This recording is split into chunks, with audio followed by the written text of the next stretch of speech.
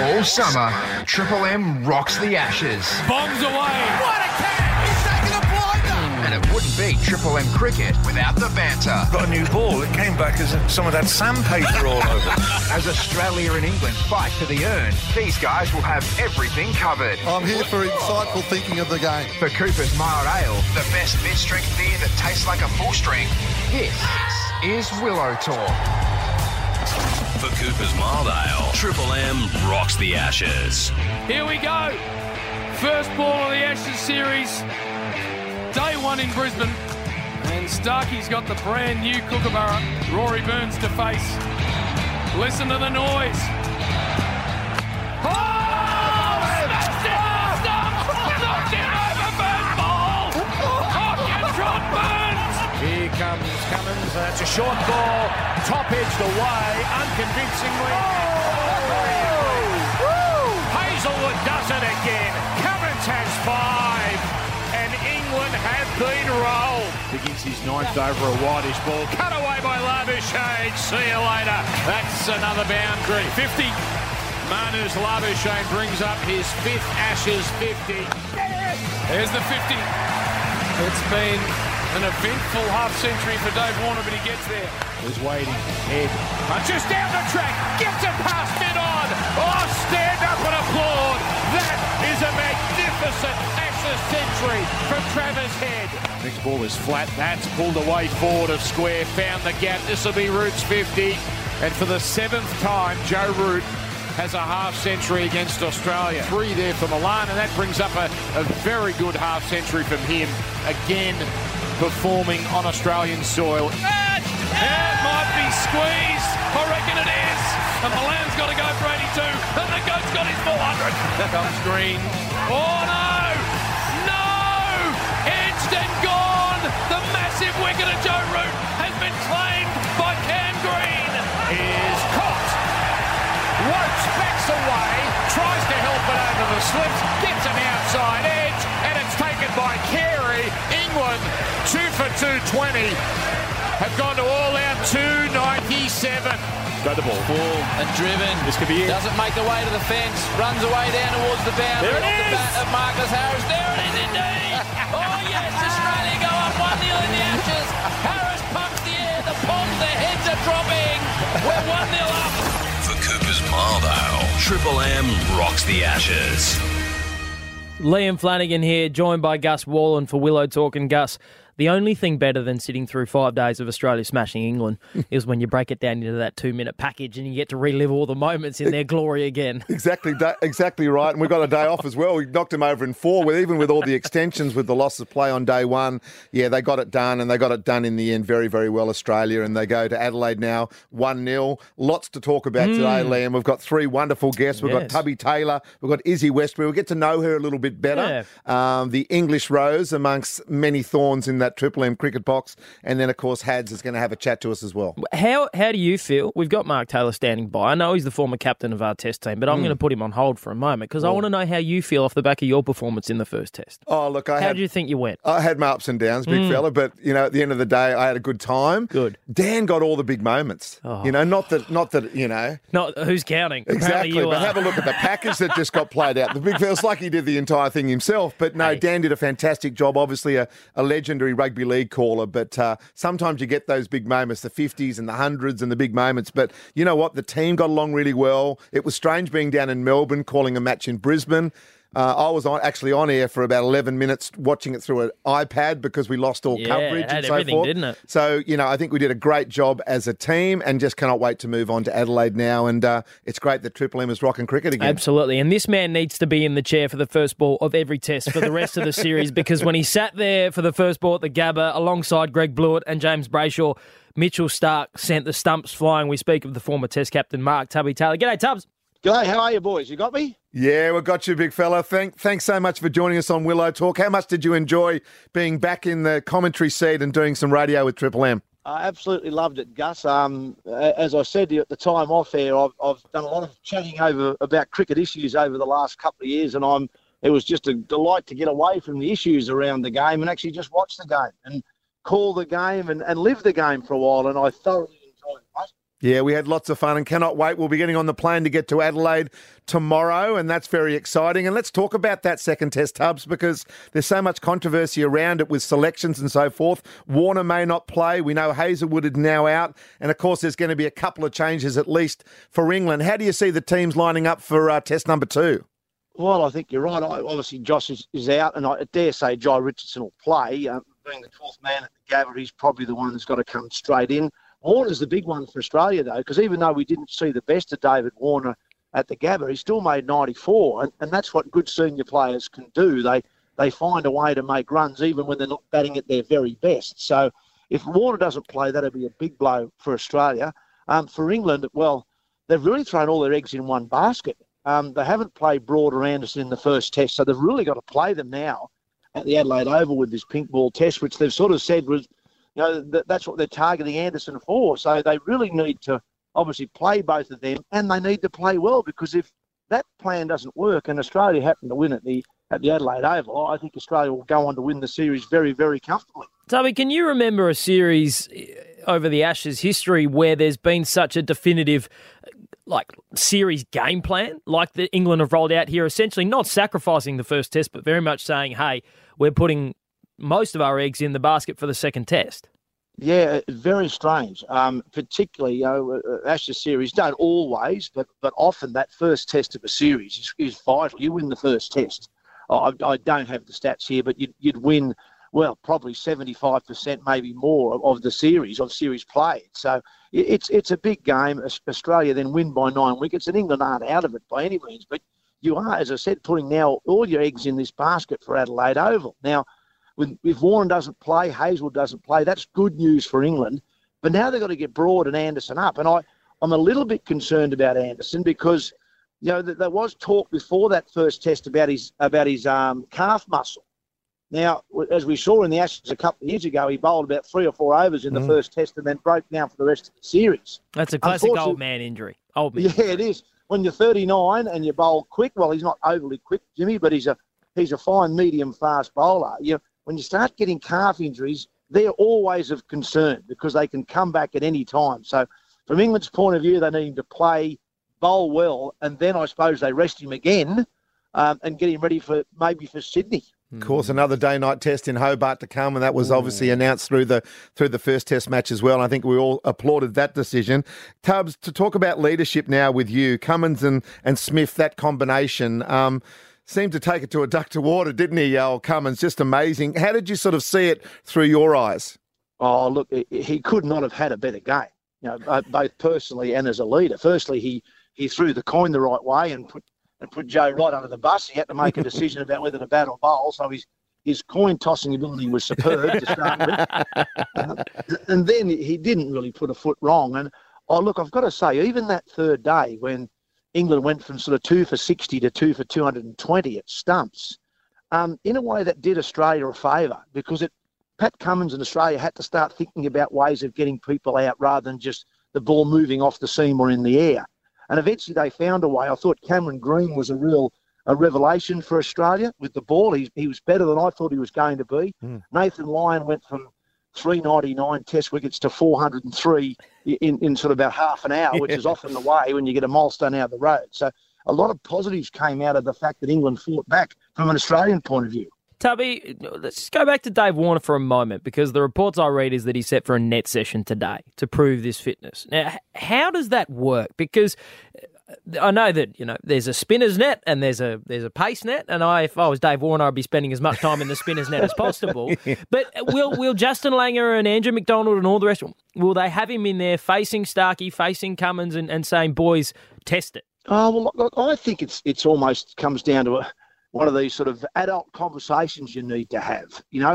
Davey's been around a long time now, so played 80-odd test matches. So he'll know how he's feeling. So, yes, they'll put him in the net with the quicks for a while, but it's not as if they're going to try and run in there and hit him in the ribs. They'll get him moving around a bit, and then at the end of it, they'll sit down with Davey and say, righto, mate, do you think you can play? And if need to, obviously bat for a day. That's the bottom line, because if he goes into the test match with an injury, and the answer to that question is, I'm not sure, well, then he can't play. But if he's sure he can play, and he feels like he can bat for a day. And Field, I'm sure he will play because he's that important to Australia. And just as someone who's opened the batting for Australia, just how much of an inconvenience is a bruised rib if you're opening the batting at Test level? Well, I can tell you, Liam, I did have one many, many years ago, and I hit by one of the West Indies fast bowlers in the Caribbean, and it hurt at the time, and I could still feel it months later when I got back to Australia. It's one of those ones where it sort of, I don't know why, but the bruising or the impact doesn't seem to leave you within, it's not like getting hit in the thigh where you get this big sort of bruise, and then 2 weeks later it sort of dissipates and it's gone.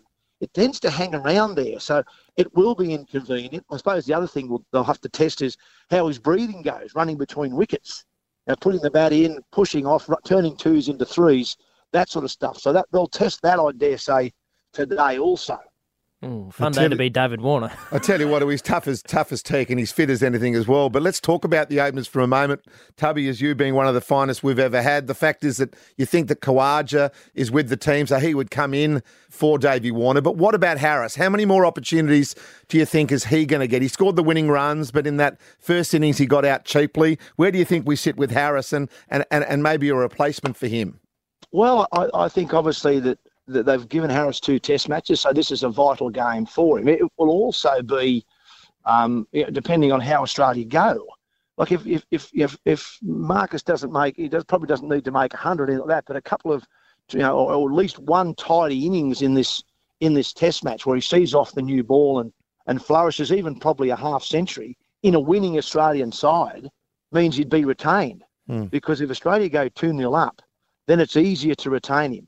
If Australia lose and Harris misses out, then then you're looking at maybe a Khawaja or, but then you've got to think, if it's not Khawaja, who else is it going to be? Is it going to be a Henry Hunt or a Bryce Street who played in the Australia A games? And you've got to then make a decision: are they better players or will they be better players than Marcus Harris? And that's the big question. There's no point dropping someone if you haven't got someone who you think's going to do a better job. Yeah, exactly right. We're really good in Australia, aren't we, of dropping blokes and they go, who should we replace them or sack a coach? But, mate, I look forward to seeing you in the Chairman's Lounge tomorrow if you let me in at the airport. See, I'm only in the Qantas Club, but Tubbs in the, the posh seats. He was the captain of the Test team, Gus. He can go where he wants. Totally. I totally understand that. Right. But could he throw me a bone? I mean, I'm out there with Jats crackers and bits of off cheese.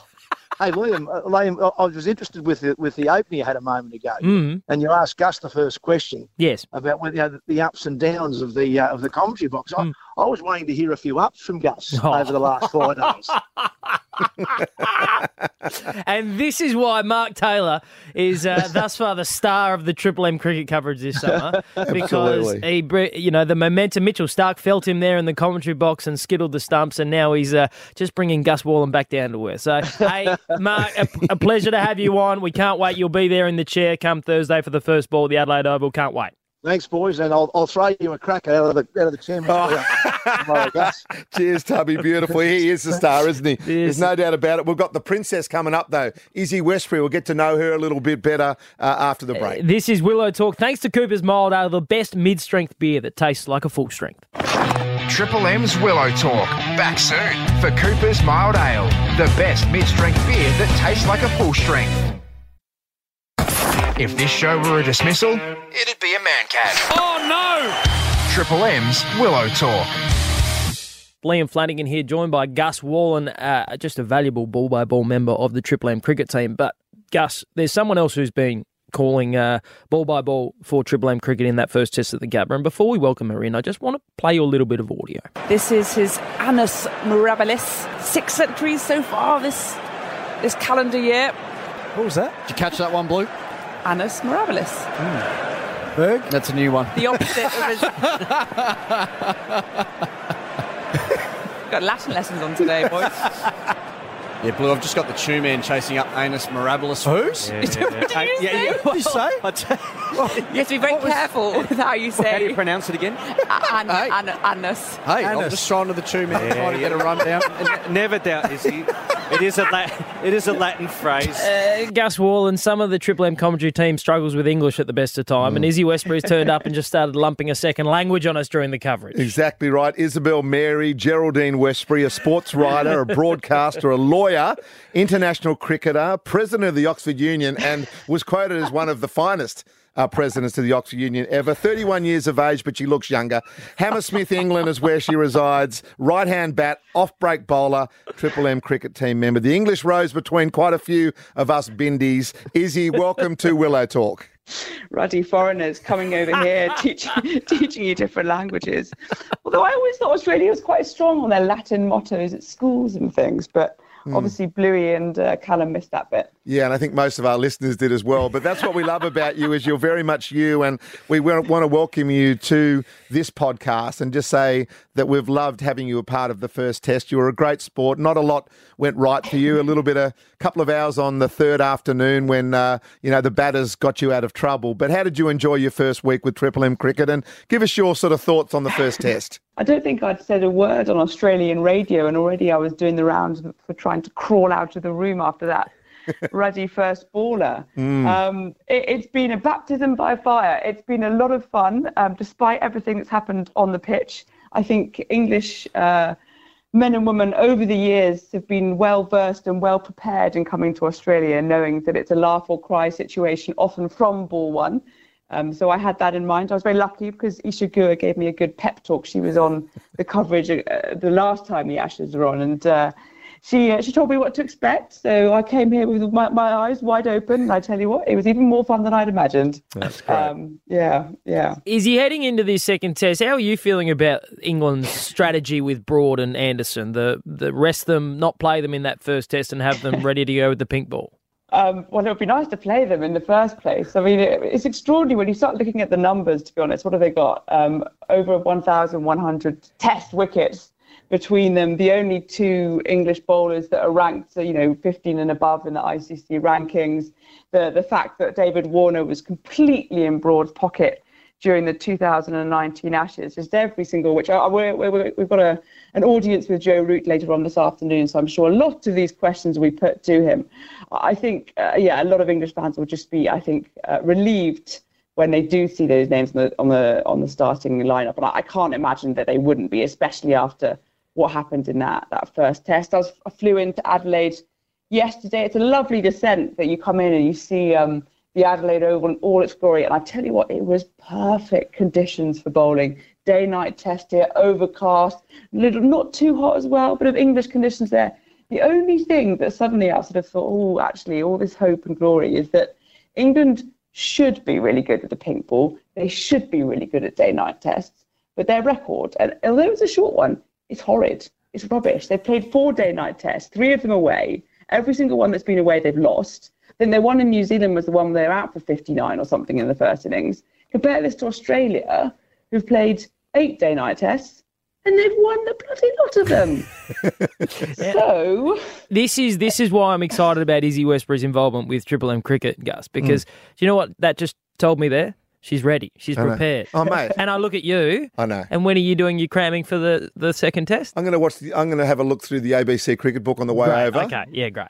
Izzy, let's talk about Jofra Archer, a player that obviously you would love to have had here, but through injuries not. He has said, let's go with a 5-pace attack, England. What are your thoughts on that?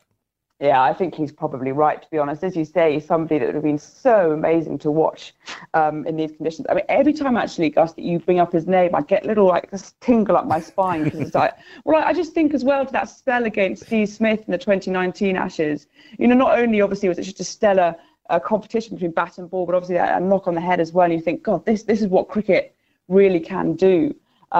Yeah, I think so. I think, Jack Leach, he wasn't England's slow left arm spinner. He wasn't really offered any favours in the time he came in to bowl, and Warner was obviously in and gleeful that it was him instead of Broad. So many left-handers in the team So you've got the ball turning into those left-handers in the Australian team.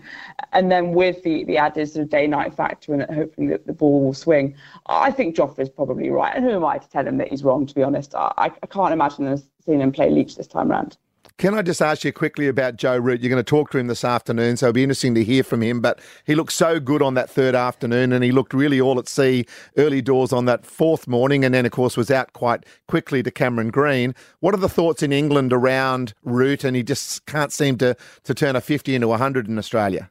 Yeah, I think that's a sort of albatross that sort of hung around his neck for a little while. But then, having said that, for a long time, over the last year or so, it was always that he just couldn't convert 50s to 100s full stop. Yeah. And then look what's happened. He has had his Annus Mirabilis and has already scored those 6 centuries. So I think in terms of the batting, I don't think people are too concerned about Joe Root. The main concern of the batting is that if Joe Root fails, England tend to fail. But he does seem to find a way to kind of to separate his captaincy, which is obviously quite a burden at the moment, with his batting. And I guess the added incentive now that we know that Josh Hazlewood, who, if we talk about Stuart Broad having the number over David Warner, Josh Hazlewood, he's got Joe Root out more at times than any other bowler, and he's the bowler to whom Joe Root has been out more at times. So I think that's an advantage. Whether it will be the difference, who knows? I think Cameron Green's got Joe Root's measure now. I think Joe Root's Right. Cameron Green's bunny. I think he's his bunny. I reckon if 100 balls were delivered by Green to Root would score about 70. Why are you so... And not get a run. Why are you so against... Not get a wicket, I mean. Cameron Green? I'm not against him. You are. What I'm saying about Cameron Green is that he was just waltzed into this team. And he proved a little bit with the ball in Brisbane. Cameron But for this Green. series, he scored runs against India when you and I could have got him. India was switched off. And I just don't believe that he's good enough just to be awarded a number 6 spot. But So Gus, my take on this from an outside perspective, I guess, is that I think this plays into years of history in Australia, like this hang-up about having that elusive all-rounder. Correct. So I think with England, they found their Ben Stokes. You can argue Chris Woakes is there, and our all-rounders go down in folklore almost. Whereas I think with Australia, you're looking at the Marsh brothers and there's Glenn Maxwell and trying all these different combinations, and Australia haven't managed to quite find the one that is just like amazing at all disciplines. You've got something obviously amazing bowlers, amazing batters, but there's this idea, I think, that Australia needs an all-rounder. Green's only 22, that he's been sort of drafted into this role almost prematurely, but he does look a decent bowler. I think I think he's all right. Exactly, yeah, Gus. he certainly proved that in Brisbane. There's no doubt. And you look around our commentary box, and there's like legends everywhere, and they're going, "Green's the bloke for the next 10 years." I'm going, okay, I'll get back in my But box. that's why you're there. That's why you're there, Gus, to give the punters' perspective as part of the Triple M commentary team. Because guess who our listeners are? Punters. Exactly. Now, Izzy, I do need to give you the heads up because you've flown into Adelaide. It's my hometown, beautiful city, picturesque. But Isn't it? in this second test, for however many days it lasts, be prepared for the jostling for the King of Adelaide title within the Triple M commentary team because you've got King of Adelaide. Yes, wow. well, you've got Cal Ferguson, who is Yeah. probably the most Isn't he recent lovely? king, the captain of the state, and then you've got Greg Blewett, who is a genuine legend of South Australian cricket, and then you've got Brayshaw, who will tell you that he's the king of South Australian cricket and the town for the most part. So just be prepared that there will be some jostling, some big noting. You'll have I references think you have to live in Adelaide to be the King of Adelaide. So JB's out. So you got basically the twins. I got a taste of this when I don't know if you can call it the mistake, but I made the mistake of commenting on Alex Carey's wicket keeping and how wonderful it was, and the fact that eight catches behind the wicket test record, and oh my goodness, I might as well stop talking after that. Yeah, because there's a love in. The Adelaide loving came into full force.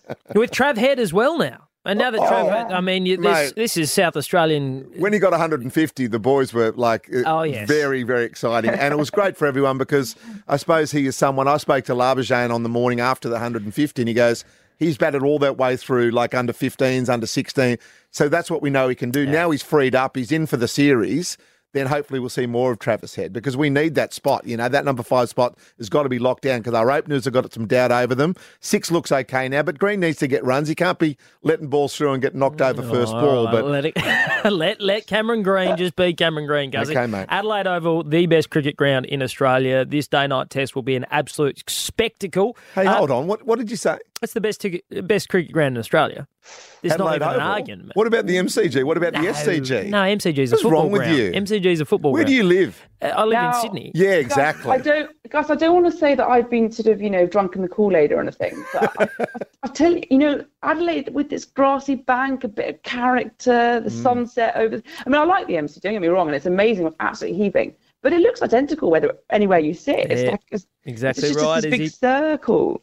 I mean, how about you two get a room? How about we do that? Well, there's plenty of fantastic hotels in Adelaide. That's the fantastic You're thing staying about at the ground. Are you staying at the ground at the moment? Is it just looking? How's the rooms looking? We were joining you tomorrow. No, I'm going to come and join. I'm going to come over tomorrow. At the moment, I'm over the road, but I can see it. The park where Adelaide Oval is, and the tennis centre and everything. It's looking pretty gorgeous. That city will come alive with this second test. Izzy Westbury, thank you for coming on Willow Talk, and we will hear you on Thursday with the rest of the Triple M cricket crew. It's been a pleasure. Triple M's Willow Talk, back soon for Cooper's Mild Ale, the best mid-strength beer that tastes like a full strength. The show that thinks you should be able to run on a dead ball. We can do what we like. Triple M's Willow Talk.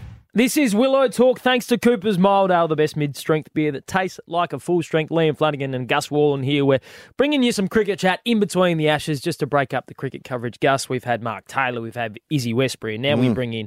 now the big gun. Now we bring in the big hitter, the man who... Willow Talk captain. Calls it like he sees it and did throughout the series. He said that David Warner in that first innings, when he picked up the knock, he said that is a genuine concern, and then we didn't see Dave Warner for the rest of the series. He's demanded that Jai Richardson be picked for this second test in Adelaide. So I think that's been locked in as well. Well, let's welcome him in. Brad Haddon. G'day, Hads. Morning, boys. How you going? Mate, we're good, Hads. It was obviously a good result up there in Brisbane, and but just strange by the Pommies, their whole selection, deciding to have a bowl, have a bat on a green deck. What were your thoughts about that whole test match? Yeah, it was a really strange test match from even a couple of days out when they pulled James Anderson out. Then when Joe Root won the toss and decided to bat first, it was just a really strange opening to an Ashes campaign. I know traditionally you bat first at the Gabba, but these conditions were different. There was a lot of overhead conditions. The wicket had a bit more grass on it than normally you would. It just looks like to me that they missed a trick, trying to save their bowlers up for the Adelaide Test, but you can't do that in an Ashes campaign. You've got to play what's in front of you, and I think they missed the real trick there. I look at that from an Australian batsman perspective, and depending on whether we bat first or second, I can't imagine these are very experienced fast bowlers, mind you, in Anderson and Broad, but I can't imagine the pressure that they must be feeling. We're 1-0 down, neither of us have bowled a ball in anger yet, and if we, for some reason, don't start hot, the pressure just doubles on these two blokes. Yeah, it does double. It's going to be interesting. Yes, they're class acts and they've got 1,100 wickets between them, but that's not their problem. It's their batting. They created enough chances up at the Gabba to be competitive in that game with the ball. So it's their batting that they've got to have a look at. Ollie Pope looked okay in the first innings, but played a bit of a rash shot to line in the second. Rory Burns' technique's going to be questioned here in this Adelaide Test. Yes, he's mentally strong and he can get through those moments, but can he stand up to the class of a pink ball Test of Australia? So it's great to have Anderson Broad coming in, but I don't think that's going to fix their problems. I think they need to have a look at their batting. Izzy said earlier, mate, that if you look at England's record at the pink ball Test, they've played 4, they've lost 3, they won 1 in New Zealand. Australia won all their pink ball Tests. So it's not just a given that England are going to play better with the pink ball. Yeah, I don't think Australia allowed them to play better also. Mitchell Starc is absolute genius with this pink ball. The interesting one is Hazlewood out. On the surface, to me, I don't think it'll make that big a difference. I know that's a big call, but I don't think these Australian bowlers could have got through 5 tests anyway. We've seen last summer how they declined rapidly at the back end of the series against India. So I hope Hazlewood's right for Melbourne. I hope this is just a niggle. And to have Jai Richardson up your sleeve, who will do an outstanding job in the pink Test with the way his wrist is, he can swing the ball both ways. It actually might work out as a blessing in disguise. If you can play Richardson here, you've got a fresh Josh Hazlewood on a much tougher bowling conditions in Melbourne. So it might work in Australia's favour. If you think about it from the perspective that Joe Richardson would probably walk into this English lineup at the moment. So for Australia to be able to bring him in as the replacement bowler for Hazelwood. What about Nessa? Nessa got 6 for in the Lions game against Australia A. I mean, he's right up there as well. I mean, Richardson deserves his spot, and being 12th man, obviously he's in front. But we've got a couple of really good replacements there. Yeah. Now, Hads, I've got to ask you, because Gus here has already been... He did it first time round on Willow Talk. He said Cameron Green basically didn't deserve his spot. And already today he's wound up and said still not convinced by the bloke. Can you just put it to bed once and for all for Angus here that Cameron Green owns number 6 for at least the next 5 years? Yeah, I'm just trying to get my head around that. He's 6'4", blonde haired, blue eyed, bowls 145 Ks, and he's 22 years of age, and he bats like a genius. So. Oh, yeah. Lets the first ball go and gets cleaned up. What are you talking about, Ads? Mate, I'm telling you, this kid, mate, I think he could be in a future Australian captain. We seen last summer he didn't get a wicket, but we've seen a little bit of him during this test match. This kid started as a fast bowler, opening the bowl for WA. I just think with the team we have at the moment, he's someone you leave in there and just let him go. We've seen him develop, Gus. Yeah, we've got to let him go. We traditionally put the young kid at number 6. We did it with Ricky Ponting and guys like that. Michael Clark started there. Remember them, Gus? Come up the order. You're saying that Cameron Green's in the same conversation as Michael Clark and Ricky Ponting? No, what Brad Haddon is saying, a bloke who's played 66 tests for Australia, is that he's on the same development path as those two guys. 100%. We can put him in this cocoon of the Australian test side and let him to develop into our Andrew Flintoff, and you want to axe the bloke. Now, Liam... You've had something for brekkie today, and I want a slice of it. Hads, let's talk about the keeper, because we didn't talk about the keeper because he did such a great job. What were your thoughts on Carey? Oh, I thought Carey was outstanding. And the best thing about it is what you said there. We didn't talk about him. He went unnoticed. He took 8 catches, which is a record on debut by a wicketkeeper. But the thing I was most impressed with, he got a dream debut at the Gabba with nice conditions and the ball carrying through, but how he kept to Nathan Lyon. I think he only misgloved 1 ball from Nathan Lyon. He understood what Lyon was trying to do. He was clean, and that to me was the biggest plus for Carey, how he coped with Lyon. And even with his batting, he only got a dozen runs, but he looked comfortable. And he's going to love going back to Adelaide. He couldn't have his family up there for his first test in Brisbane because of border restrictions, so he goes to his home track. There's going to be so much support there for our Alex Carey. And I was just super, super proud of him, the way he just slotted straight into that role, number 34, test keeper for Australia. And, I think we've got a keeper. Yeah, he's fantastic. Let's talk about Nathan Lyon before we let you go, Hads. 399 for so long, and then, just like a London bus. You wait for them all day, then 4 of them come along. I mean, brilliant for him. Everyone's reaction to him. The crowd love him. I know you had a lot to do with him and you're personally good mates. How did you feel when he got that 400th and then went on with it and cleaned up the England innings? Yeah, it's been a long time coming. And it's one of those milestones that, well, not that I've been there, but he could see weighing on his shoulders. He was actually just trying too hard to get that 400 test wicket. We seen when he did get it, you seen the excitement around his teammates. He's a popular member of the team. He leads the song. He would have been the drunkest Australian after that test match as well, which is always a good sign. But once he got that 400, he just relaxed. Mate, he got his line right then too. He went a bit outside the eyes of the right-handers off stump to challenge both sides of the bat. He's a little bit straight on the first few days, but he was outstanding. Once he took that 400th wicket, and the role he plays, England don't have the luxury of having someone that they can shut the scoreboard down and rotate their quicks from the other end. England going to have a problem whether they play a spinner or go in with 4 quicks at Adelaide. So they've got some tough choices, but Lyon, outstanding.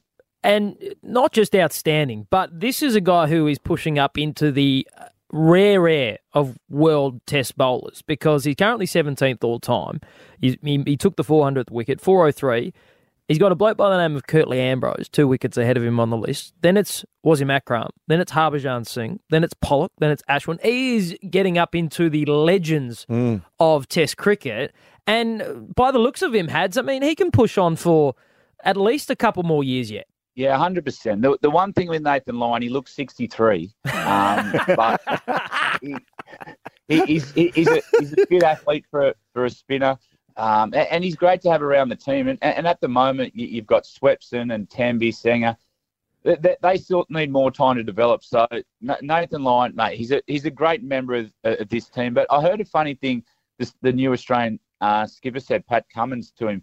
He was a bit down in the change room, and Paddy goes, mate, I'd rather be on 399 test wickets trying to get your fourth than happen to get your first. So pull your head in and let's get on with this. How good's that? Yeah, I love that. Good on you, Pat. Good on you, Hads. I'm looking forward to having you as part of the team. Obviously, which starts in Adelaide on Thursday for the second test match, the pink ball test. And, mate, you're an absolute legend. Thanks for joining us again on Willow Talk. Enjoy your day, boys. See ya. Very nice work, Brad Haddon. Gus Wallen, we are finished. That is Willow Talk done. Leading into the second test in Adelaide, when do you fly out? When do you land in the beautiful city? Well, I'm hoping to get to the airport the same time as Tubbs. Right. So I'm going to be sort of hanging around the area where you put your luggage in around about midday tomorrow. Just coattailing your way into... Oh, yeah. Yeah. I mean, JB took me into the one in Adelaide last time. That was the Virgin Lounge. Yes. It's literally like you wave your hand over this sort of glass area that just looks like a wall. And then it's like a wax on, wax off situation. The door opens and in you go, and you can have whatever you want. I had Merv Hughes with me. Merv had the sushi from Sushi Hero from the food court and continued to eat that as JB and I had like proper steaks and salads and chips arrive. Can I suggest if this is a place that you can get into and you can have whatever you want, stay out. Why? I think you should just stay out, mate. Why? I think you should just go and grab a bottle of water, grab a salad, just sit in. Do I look like I ate salad? No, this is my point, yes. This is very much my point. All right, that is Willow Talk done. Thanks to Cooper's Mild Ale, the mid-strength that tastes like a full strength. We had a few of those too at the end of day 4. Yeah, I can imagine, and I hope that there's a few more to be had after this second test. Coopers are in Adelaide, aren't they? So we're going to have a little night with them. So we'll let you know about it on Willow Talk before the Boxing Day test. I feel some very big moments coming for you in this test. I feel them. I hope so. I do. Be ready because they're coming. Thank you. And preparation prevents piss poor performance, Gussie. Just be ready to roll. See you, brother. Triple M's Willow Talk has been dismissed. Keep walking, boy! And remember, you can stream every ball of Triple M rocking the Ashes by downloading the Listener app.